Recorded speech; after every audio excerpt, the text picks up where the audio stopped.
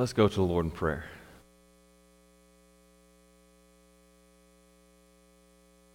Heavenly Father, Lord, we thank you for this day. And Lord, as the choir was just singing, Lord, there's no one like you, Jesus, who came to this world, surrendered it all, so that you might save us and bring us into your heavenly kingdom. Lord, we thank you for the sacrifice you paid to bring us together as your people, called according to your purpose, called to be a light in the midst of the darkness that is all around us, called to be your church, your bride, the splendor of your glory. Oh, Father, today as we open up your word, I pray, Lord, that you would purify us. Lord, that you would make us holy by your word. Bless us now in this time, I pray. In Christ's name I pray. Amen.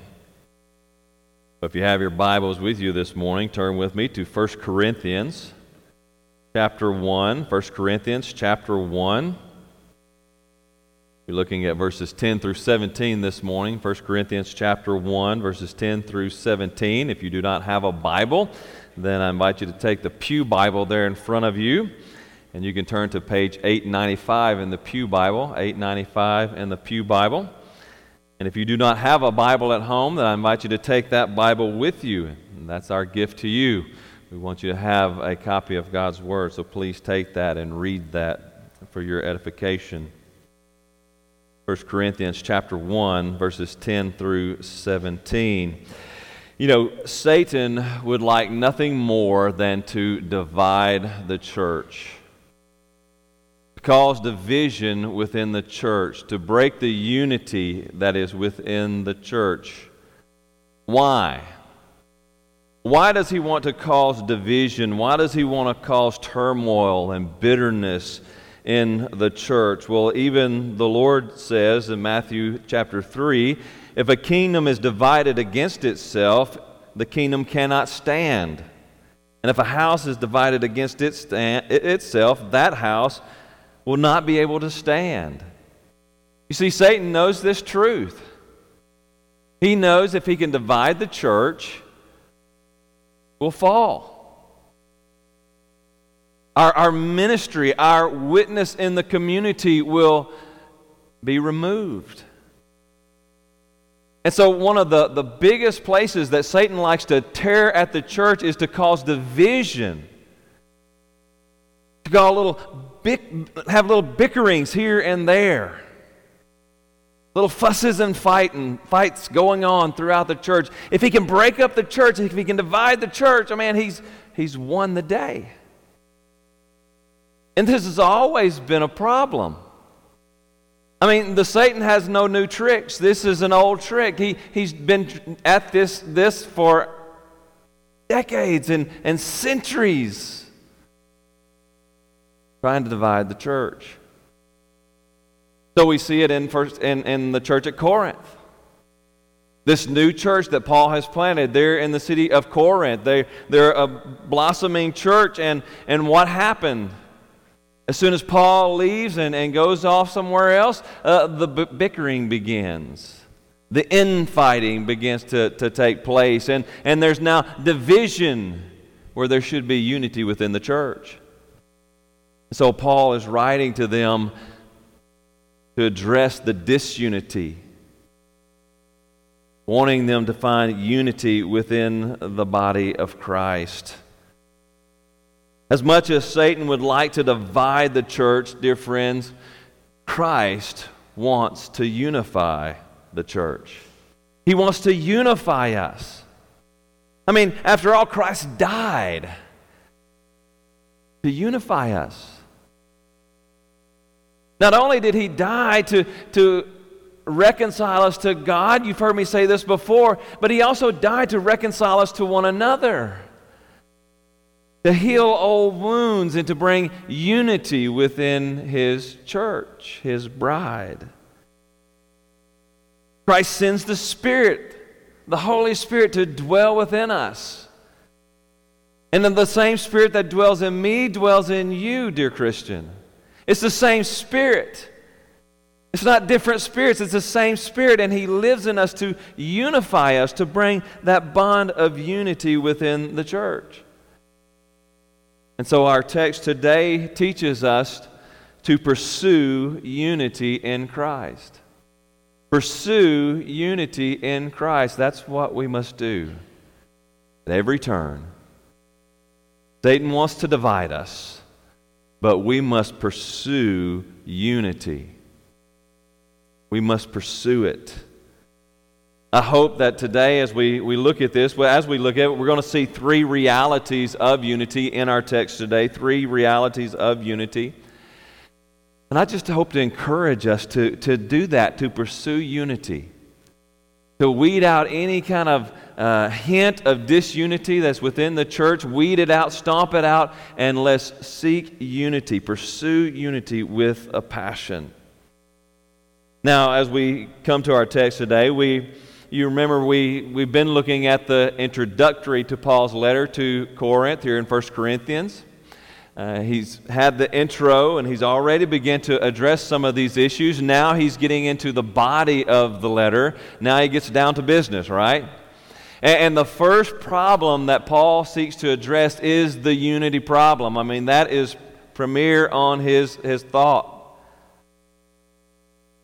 He wants to address the disunity within the church and encourage the church to seek unity. So in chapter 1, verse 10, all the way through chapter 4, verse 21, Paul is really focusing in on unity. So we're going to be spending some time looking at unity over the course of the next few weeks. But even today, as we begin this, we want to see this foundation of seeking unity in Christ. Now you remember Corinth, this town of Corinth, is a very secular city. It's a very secular city. There's lots of commerce, a lot of politics going on there. It's a very secular city. And Paul is calling the church at Corinth to be countercultural, to live different than the secular culture that is all around them. And his first command, his first address of addressing this, of calling them into a countercultural living, is to call them to unity. Unity within the church.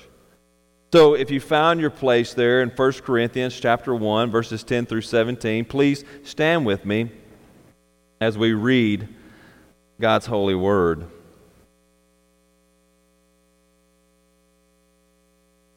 Hear the word of the Lord. I appeal to you, brothers, by the name of our Lord Jesus Christ, that all of you agree, and that there be no divisions among you, but that you be united in the same mind and the same judgment.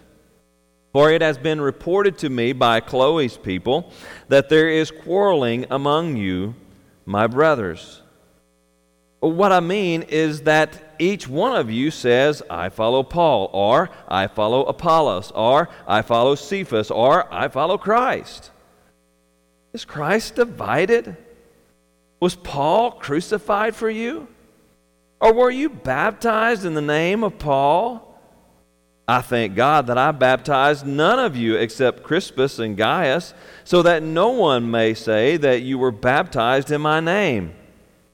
I did baptize also the household of Stephanas. Beyond that, I do not know whether I baptize anyone else.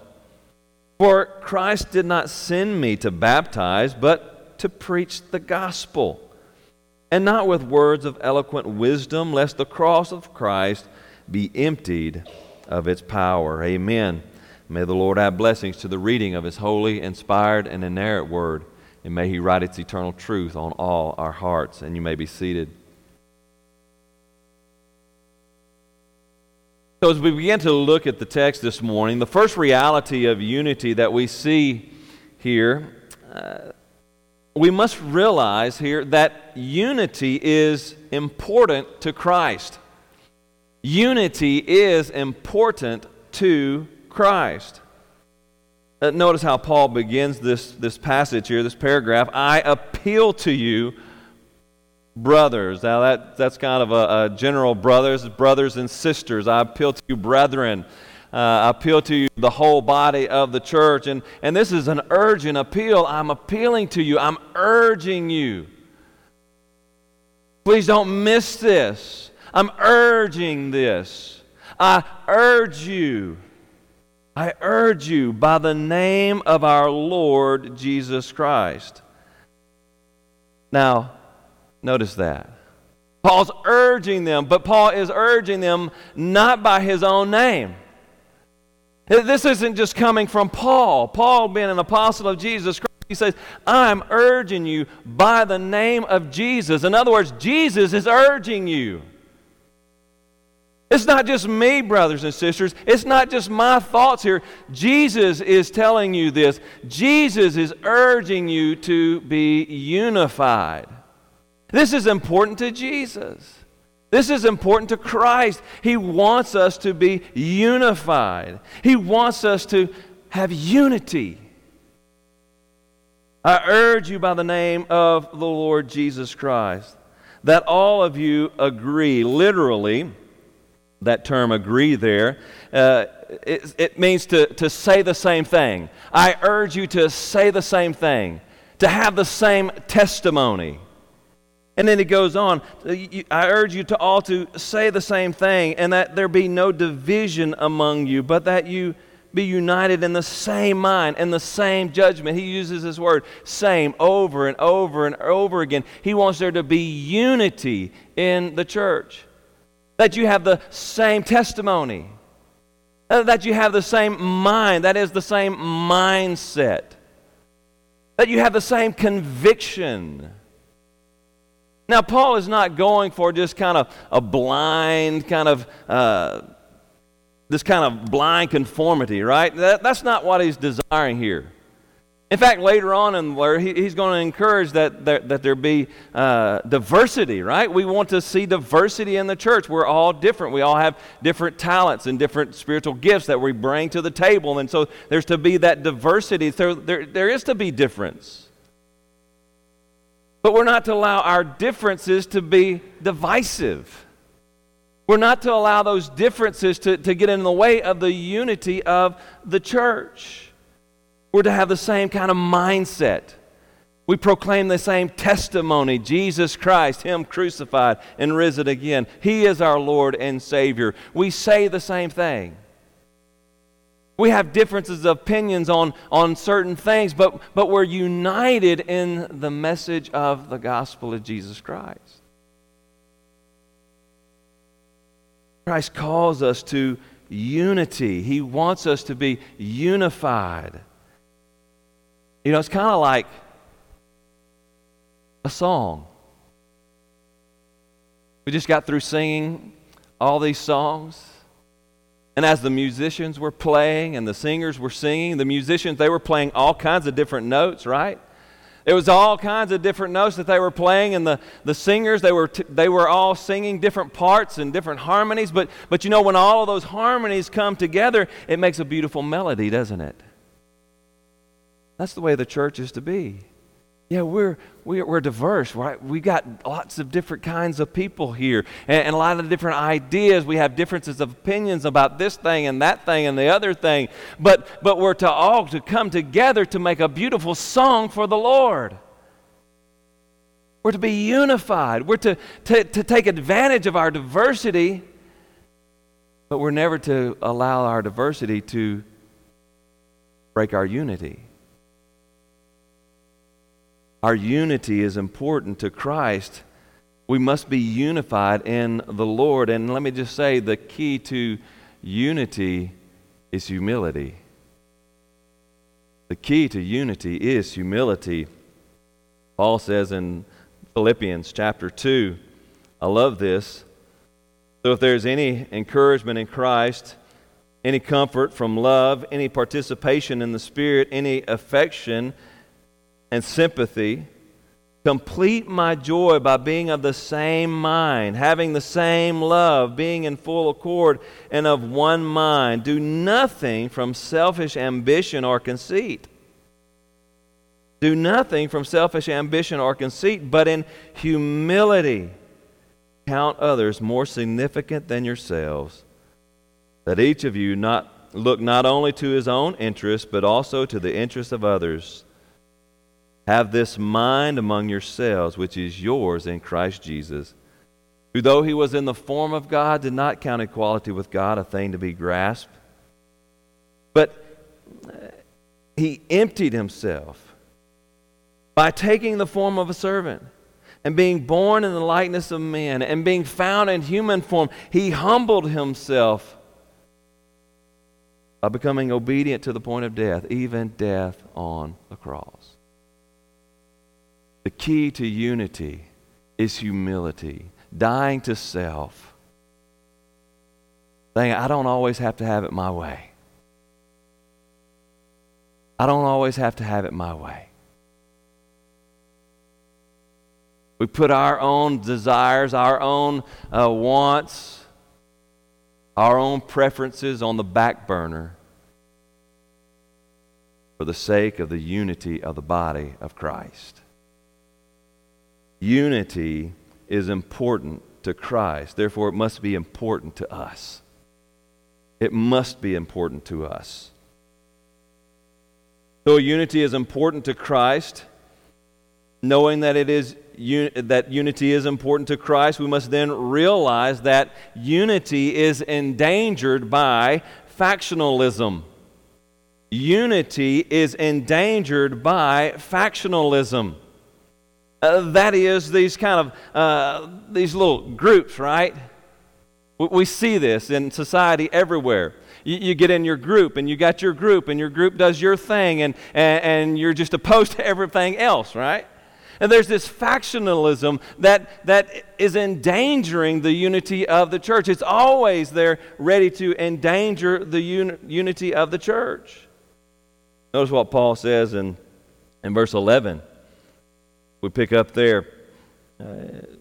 He says, "For it has been reported to me by Chloe's people that there's quarreling among you. There's bitterness, there's bickering. There's arguments. There's quarreling among you." Quarreling. And what's the reason for this quarreling? What I mean, he says in verse 12, what I mean is that each of you say, I follow Paul, or I follow Apollos, or I follow Cephas, or I follow Christ. And they have all of these different personalities that they're kind of coming underneath. Some of them say, hey, I follow Paul. I'm in his camp. Paul's kind of the plain kind of guy, right? He comes in and he's not talking with eloquence or any of that kind of thing. He's just saying, here's the message. Here's the gospel. Here it is. It's plain and simple. He's a traveling missionary. He's got some health issues. He's got a thorn in the flesh. We read another text that's affecting him. So he's not quite appealing to those who like the eloquent speaker. And so you have some who say, I follow Paul, and then others say, well, no, I follow Apollos, because Apollos, he was the kind of the Jewish Greek kind of guy, and he was very eloquent in his speech. He was a smart guy. He knew the Bible well, but he was eloquent, right? He knew how to speak, and he knew how to line out his sermons. And so, hey, I follow Apollos. Some say, well, no, I follow Peter. Apparently Peter had come through at some point, came through Corinth and kind of left his mark on the scene. And so that's who Cephas is. It says Cephas, but that's the Aramaic name for Peter. So Peter came through and said, oh no, I follow the original, right? I follow Peter. He walked with Jesus. He was right there with him. I follow Peter. Now I think Paul actually inserts this kind of as a, guys, wake up. He says, I follow Christ. Paul's saying, you shouldn't be following Paul or Apollos or Peter. You should be following Christ. And that's exactly where we should be. We should not allow factionalism to kind of break up our church, but we should be following Christ. You know, this was kind of the common way among the Greeks of Paul's day, that you find your teacher that you kind of get behind and you follow that person. You were in their school of thought, and so you followed them. And they would even have this where students would get out and kind of make fun of other students.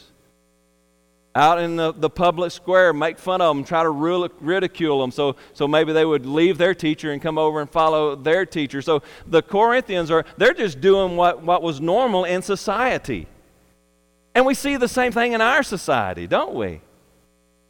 I mean, this is the way it is in our society. Now, this is a little out of fun, right? We have our factionalism over our football teams, right? We can have fun there, all right? It's all right.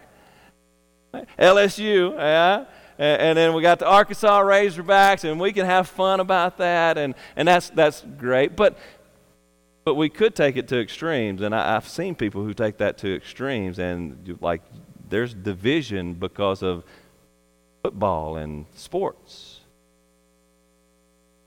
A little more serious, we do see factionalism over politics. We see this a lot. I'll be honest, I struggled with it for a while myself because, you know, I have my thoughts, and so, man, if you don't follow my thoughts, then something's wrong with you. And I kind of had to struggle through that myself. And that's one time that me and my father kind of went toe-to-toe, was over politics. And so I had to back up a little bit and say, wait a minute. Now, just because a person belongs to a certain party and I don't agree with all the politics of that party, that doesn't mean they're not a Christian. They're not my brother and sister in Christ. So we can have those differences of opinion, but, you know, when we come in here, politics is outside. And we're brothers and sisters in Christ. There's no Republican, Democrat, or Independent. We follow Christ. In society, yeah, they're polar opposites. In society, we see the fighting going on between Democrats and Republicans. And you may be all excited about politics, but when you come here, let me tell you, there's some folks in here who are Republicans, and there's some folks in here who are Democrats, and there's probably some folks in here who are independents. And that doesn't matter. You're my brother, you're my sister in Christ. Whatever your political views are, I love you in Christ. We can't allow our politics to divide us. I just want to say that's one of the big problems in the SBC right now. One of the biggest problems in the SBC right now, our convention, is politics. Because there's too many preachers out there who are allowing politics to divide the convention. That's sad. That's sad. We got a far greater mission than Washington. We got a far greater mission than what's taking place even down in Baton Rouge or anywhere else. Our mission is the kingdom of God, enlarging His kingdom. We can't allow politics to take us off mission. We can't allow politics to come into the church and divide the church. Church, we must be unified. We cannot follow the course of the world. We must be countercultural. We can't allow factionalism to come in and begin to build groups even within the church who are at war with one another. That's not going to work. Throw it out. Our mission even says, love God, love one another, and love our world through the gospel of Jesus Christ. So we must guard against factionalism. You know, the first step into overcoming any problem is to acknowledge that it's there, or to acknowledge that the possibility of it is there. I mean, that's why we get vaccinated, isn't it? We get vaccinated because there's diseases out there that threaten us, and we don't want those diseases, so we go and we get vaccinated to fight against those diseases. Well, the same is true in the church. We have to recognize that this is a tool of Satan. He wants us to divide into groups. He wants to have this little group over here who thinks this thing, and this little group over there who likes this thing a certain way, and this other little group over here. And he wants these groups to start bickering and fighting amongst themselves to the point that the church ends up dividing. That's his goal. We have to recognize that, and we have to fight against it. We must fight against it. Anytime that there's factionalism starting to build within the church, we must address it. We must do things to bring unity back within the church. We must protect the unity of the church by understanding how divisions take place. We must guard against factionalism. So unity is important in the church, is important to Christ. It is endangered by factionalism. Now, if unity in the church is to be maintained, then we must realize that unity demands Christ-centeredness. Unity demands Christ-centeredness. How do we keep unity within the church? We focus on the right thing. We focus on Christ. We focus on Christ. That's what Paul is getting at here. Look at what he says here. He asks these rhetorical questions, and it just gets the point across. Is Christ divided? Is Christ divided?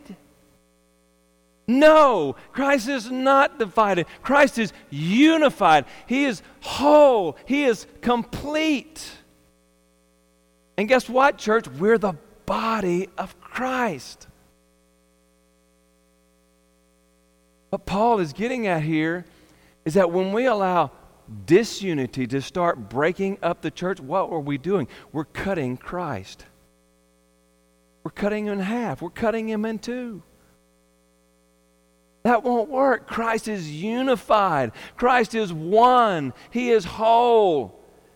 And as Christ is one, his body must be one. His church must be one. Is Christ divided? No, he's not. He is unified. So Christ-centeredness means to be unified, centering on the unity of Christ. Second rhetorical question, was Paul crucified for you? Was Paul crucified for you? Christ-centeredness is focusing on the cross of Christ.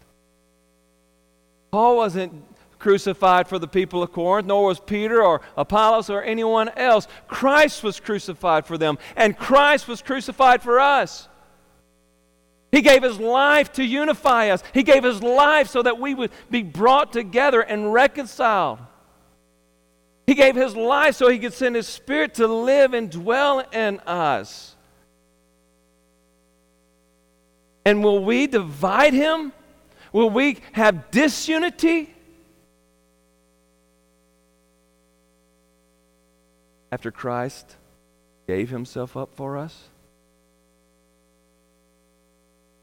He died to unify us. Let's not bring disunity into the church.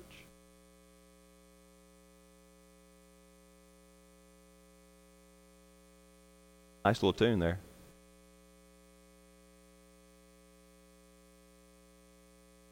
So Christ, there's unity of Christ. There's the cross of Christ. But then look, that final rhetorical question there. Or were you baptized in the name of Paul? Were you baptized in the name of Paul? Now, to baptize, well, what does it mean that you're baptized in the name of Christ? That's the point there. You know, you were not baptized in the name of Paul. You were baptized in the name of Jesus Christ. What does that mean? To be baptized into Christ is that first profession of faith, Really, right? That's that first step that we take, that we proclaim to the world that we are in Christ. We are coming under His leadership. We have been crucified with Him. We've been buried, going under the water, and we've been raised again in Him. We are coming under His leadership, His lordship. That means that as we are centered in Christ, we're centered in the lordship of Jesus Christ. He is our Lord. He is our head, not me. Not me. I'm the pastor. I'm the under-shepherd. I'm not the head of the church. Christ is the head of the church. He is Lord.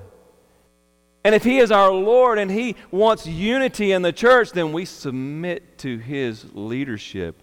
We submit to His lordship, and we seek unity just as Christ seeks unity for us. So when we begin to make divisions within the church, we're saying, Lord, I'm going to step out from under you at now, and I'm going to take the lead, and I'm going to go do my own thing. Are we going to do that? We can't do that. We are under His leadership, His lordship. So we must be unified in Christ. That's the only thing that holds us together. Christ is the only thing that holds us together. When we're in Him, we are unified.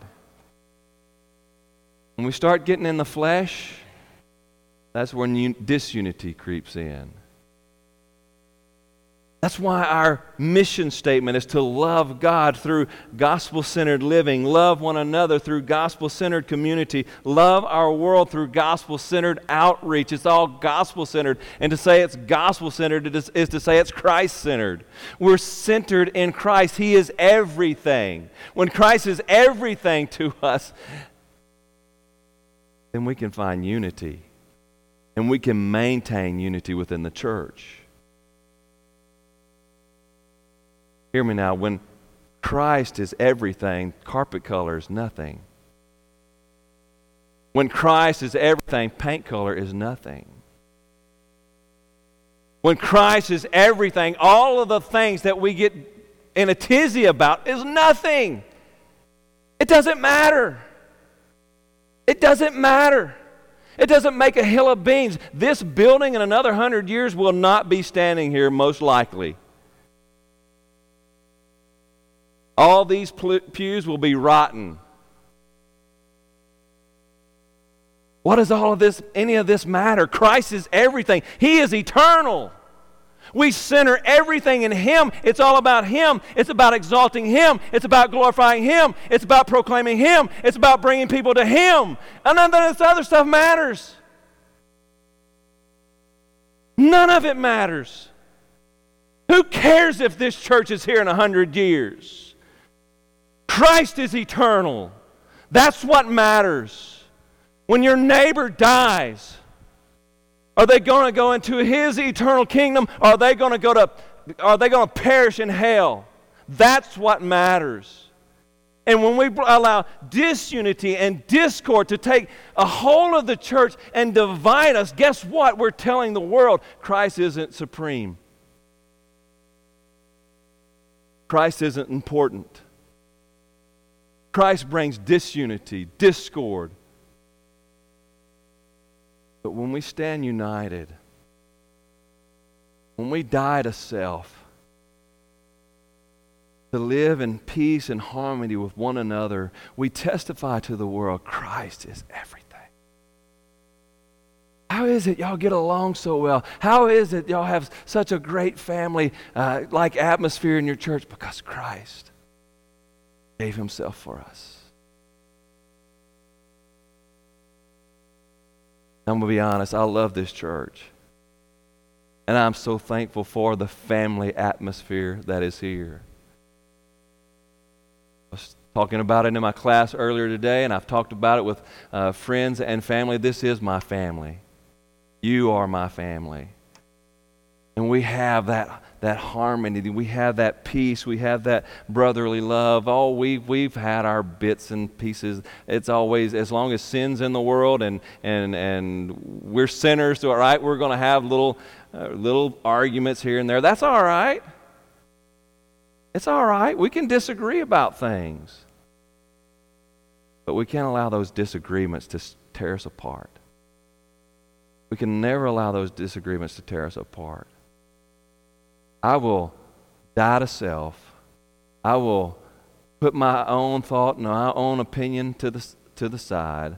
My own desires, my own preferences, I'll push them to the side to keep unity within the church. And each and every one of us must do that. It's about the gospel. We stay unified because we want to proclaim Jesus Christ to the world. We want to proclaim a God who can overcome differences, who can overcome arguments, who can overcome all of the things that the world has to offer, to unify us as one body in Him. We must seek unity in Christ. We must pursue unity in Christ with everything that we have. And to do that, the Christ-centered focus is key to that unity. Christ-centered focus is key to that unity. I love how Paul ends this. And this last verse, verse 17, kind of works as a transition into next week's message, but he's making a point here. For Christ did not send me to baptize, but to preach the gospel, and not with words of eloquent wisdom, lest the cross of Christ be emptied of its power. Paul comes back to this. This is my purpose. And I think what Paul is saying, this is your purpose, church. It's to proclaim Christ. It's to proclaim Christ. That's it. All of these other things don't matter. It's just about proclaiming Jesus Christ. Paul kept the main thing. And dear friends, we must keep the main thing always and forever. Dear Christian, maybe today you realize that you've been allowing your own opinions carry you off and cause you to have disunity with others, even in the church. Maybe today you realize that you need to repent and turn away from your own opinions, your own desires, your own preferences for the sake of the unity of the body of Christ. I just ask you today, commit yourself, repent from that, and commit yourself to bringing unity, being an instrument of unity within the church. And pray for strength. Pray for strength today. In a minute when we have this time of prayer, pray for strength in your own life.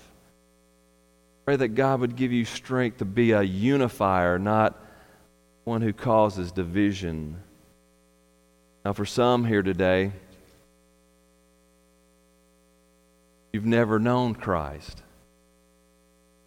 You've never entered into a relationship with Christ, and all of this seems kind of strange to you.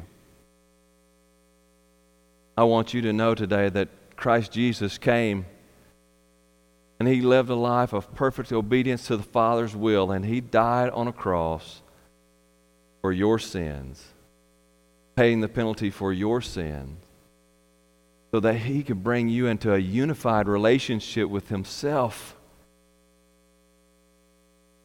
and to bring you into a relationship with His body, with His church. And today you can know that salvation that Jesus has for you if you'll only trust in Him. There's nothing more to do but to believe in Jesus, trust in His name. He will save you.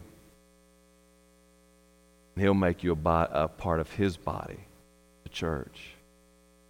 Let's pray together. Heavenly Father,